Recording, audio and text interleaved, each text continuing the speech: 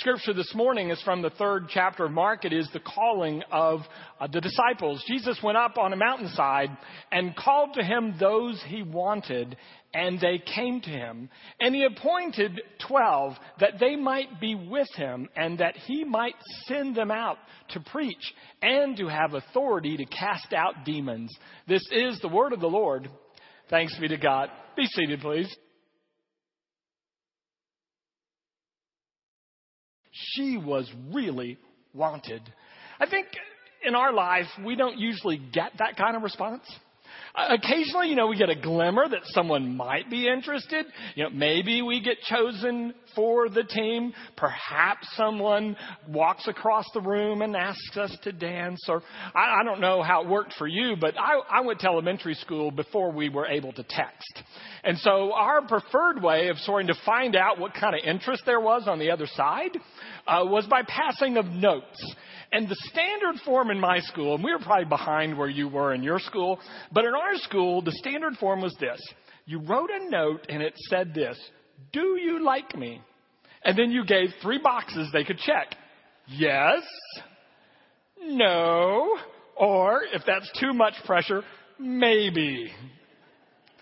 I got one too many maybes in my life. And most of us get a yes on occasion, but so many maybes, so many no's. And so often we didn't make the team. They didn't call us over for Red Rover. We didn't get appreciated for who we were. And if you can tap into that part of your experience, then you can understand what it must have been like to be Peter or Andrew or James or John in the first century. You see, it was most every boy's dream growing up in Galilee in the first century not to be a great athlete and not to be a famous actor. But in Galilee, most all of them wanted to be a great and famous rabbi like Hillel, Shammai, John the Baptist, or even Jesus. And thousands would compete, and they would go and interview with rabbis. I think Hillel had 120 of them. Shammai had close to 200. And it was very competitive. Thousands and thousands of kids trying to attach themselves to a rabbi. And so you might pass the test, and the rabbi may let you in. But then you had 13 to 15 years until you were age 30 to try to prove yourself. And at the moment that the rabbi thought, you're not going to make it, the rabbi in a very gentle and kind way would say something like, David, you're a fine young man of God, and you've really learned a lot about the text, but I just don't think you can be who I am, and you would be cut loose. So imagine if you're in the first century and you're James and John with your father Zebedee, or you're Peter and Andrew, and you're not with a rabbi. What does it mean? It means one of two things. Either you never got drafted, or you got drafted and then you got cut by the end of training camp, to put it in NFL terms. These guys are available because no great rabbi wants them. And then suddenly, into a great land of no and maybe comes a yes with an exclamation point. And Jesus, rather than interviewing them for the job and having them apply, chooses them. The scripture is clear that he went to a mountainside and called those he wanted. He chose them. He said yes when all they had heard in their life was no and maybe. It must have been amazing. It explains to me why in the story of James and John in the boat with their father, they dropped their nets and left their father holding the nets and scrambled out of the boat and went to follow Jesus. It was because it was an affirmation and a chance of a lifetime. My oldest son went to a law school in Lubbock. And if he would have gotten a call his senior year from a Supreme Court justice saying, come move to Washington, D.C. and clerk with me, I would not have been touted to be left alone in Texas while he moved off. I would have saw that as an amazing opportunity. And so it was. And so Zebedee doesn't complain. And I assure you, James and John did not complain when Jesus called them and affirmed them and saw the worth in them that maybe other people had not seen. But the problem is this. Until that happens in your life, you get enough no's and maybes that you begin to think that's who you really are, that you're not a person of value or worth, or you're not a person people really would want to know. To me, this was best reflected years and years ago, again, in the ancient era during the Tonight Show when Johnny Carson was the host. And Johnny had a comedian come out, and the comedian came out. It was kind of his persona, but he came out kind of glum, and then he sat in the chair and was kind of silent. So Johnny looks at him and says, "Well, George, how in the world are you?" And he doesn't even look at Johnny. He looks down at the ground and he says, "Johnny, have you ever felt like the world was a tuxedo and you were a pair of brown shoes?" Now, I don't know if that was his shtick or that was his life, but I guarantee you hear no or maybe often enough, and it starts to be your life. And you think, no one wants me. No one sees the value in me. So what do? Well, one of the options, at least one that I would choose is, okay, if you don't like me as I am, I'll change so that you can like me. I'll be whoever you think I should be. And so like chameleons, we begin to change our colors. Or the great Christian writer Frederick Buechner put it this way. He said, in order to please other people, we change personalities like people change for the weather. And so one day we're a blue sweater of a personality, and then next day we're a light colored pair of khakis. And he said, and when we do this, putting on these facades, he said, we cover up our original shimmering self. Originally, you were created beautiful and amazing in the eyes of God. But over time, when you don't get that confirmed enough, you begin to think, maybe that is not so. Get enough no's, get enough maybes, and you begin to wonder. And so you try to think, how can I get a yes?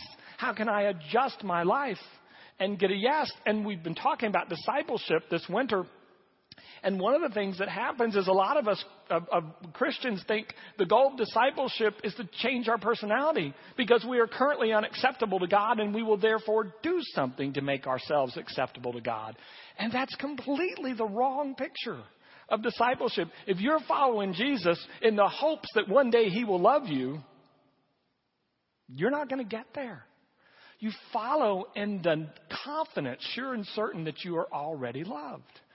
When you get on a path of trying to make people love you, respect you, value you, it's a long path with many twists and turns, and I assure you the destination is no place you want to go.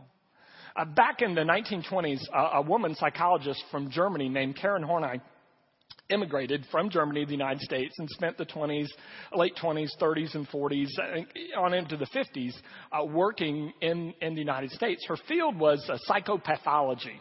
You know, people kind of off the chart in not healthy ways. But she said something, wrote something that I think is very helpful. She said this. She said, if a person must become more than they are in order to be somebody, they will never be anybody. Let me try that one again. If a person has to become more than they are in order to be somebody, they will never be anybody. If you have to do something to make yourself valuable, lovable, or worth proving, you're not going to get there. It's not going to happen for you. Let's say that I change my personality in some way or my actions to suit you, and you approve of me. Then do you really approve of me, or do you approve of this false self that I've presented for you? And it's bad enough that we do this stuff with other people, but when we take it to our relationship with God, it just completely messes things up. Interestingly, and this is 75 years ago, the same psychologist wrote this. She said, it is persistent feelings of self-doubt and low self-worth and persistent experiences of inadequacy and inferiority, she says, that lie at the root of all maladjustment and psychopathology. In other words, when somebody gets way off the track in life, it's because they never had the sense that they were valued and loved for who they are. And even the little bit we know about folks that run off from the UK or the US to join ISIS pretty well confirms it. Folks that are somehow disempowered, disenfranchised, undervalued and appreciated, looking to make that one statement to be somebody. And of course, with the result that they try to turn somebodies into nobodies with their actions. At the root of all of it is believing that we have to be someone other than ourselves to be loved. And that's not how discipleship works. Discipleship works because Jesus wants them. He chose them as they are. And then in his love for them, then they grow to become even more than they are, the best version of themselves. But it's not so that Jesus will love them. Let me try it another way. You've heard me from time to time quote our recovery leader, Chris Estes. He says this. He said that you and I do not have to wash our hands in order to use the soap. Think about that.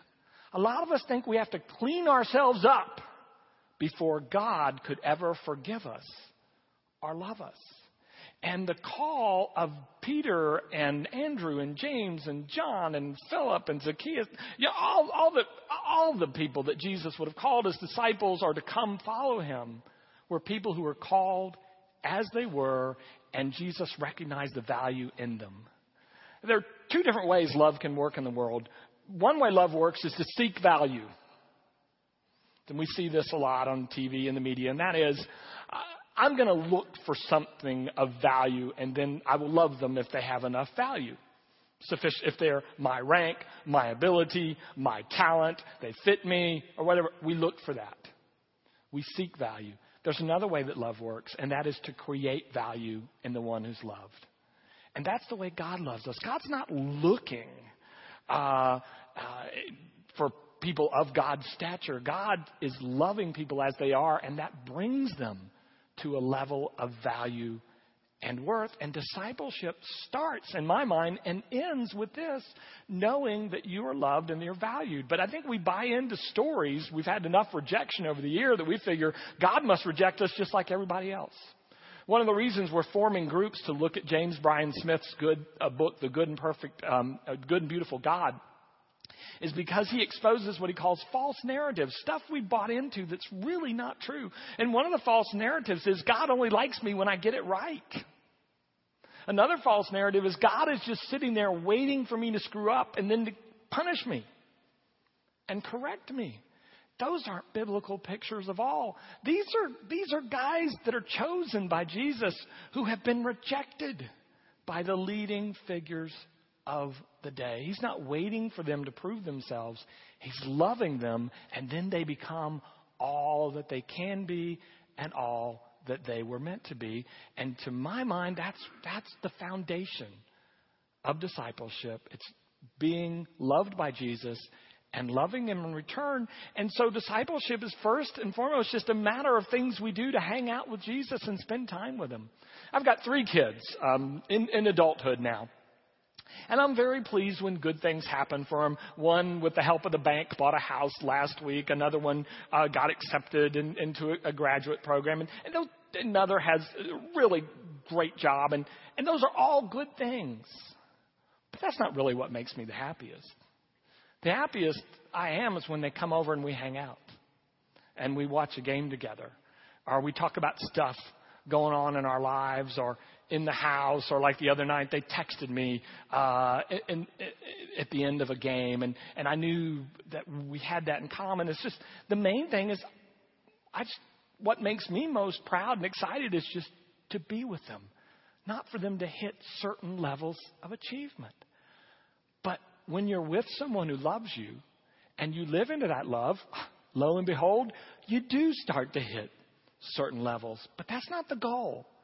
That's the byproduct. And so this spring, when we talk later about spiritual exercises like prayer or study or service or worship or being in community, we're just talking about ways that you hang out with Jesus. When you love people, maybe you ride bikes together. Maybe you watch a certain show or movie together. Maybe you read the same books and talk about them. Maybe you share the same pet and you care for that. You do things together. And that's all the activities of discipleship are, things that we do to hang out with Jesus together. Not so that he will love us, but because he already loves us so deeply. And you might be tempted to object. I don't know. I've done a lot of stuff. And the Bible's pretty clear I'm a sinner. Well, there is that. But that's just a part of the story. One of the ancient theologians put it this way, that when God looks at us, God does not see pond scum. Something just needs to be cleaned up or thrown away or dealt with. He said what God sees in us is a glorious ruin. Something created with unimaginable beauty and glory and worth and value. But over time, circumstances, other people, things begin to chip away at it. And then God comes in through Jesus and begins to rebuild that beauty and make it even more glorious and beautiful than before. That's what discipleship's about. 2,000 years ago, it was about being loved by Jesus, hanging out with him and hanging out with people who love him. 2,000 years later, it still hadn't changed.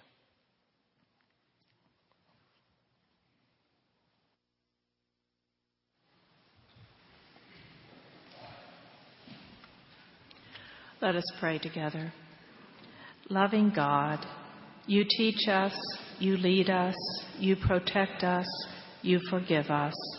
In life and death, we belong to you. We long for your Holy Spirit to strengthen us in our walk with you. Give us joy, peace, and patience as we learn more and more to place our full trust in you. Amen. Our closing hymn is Jesu, Jesu. It is a prayer hymn for us, and we invite the new members of our church to join us as we sing. Let us stand together.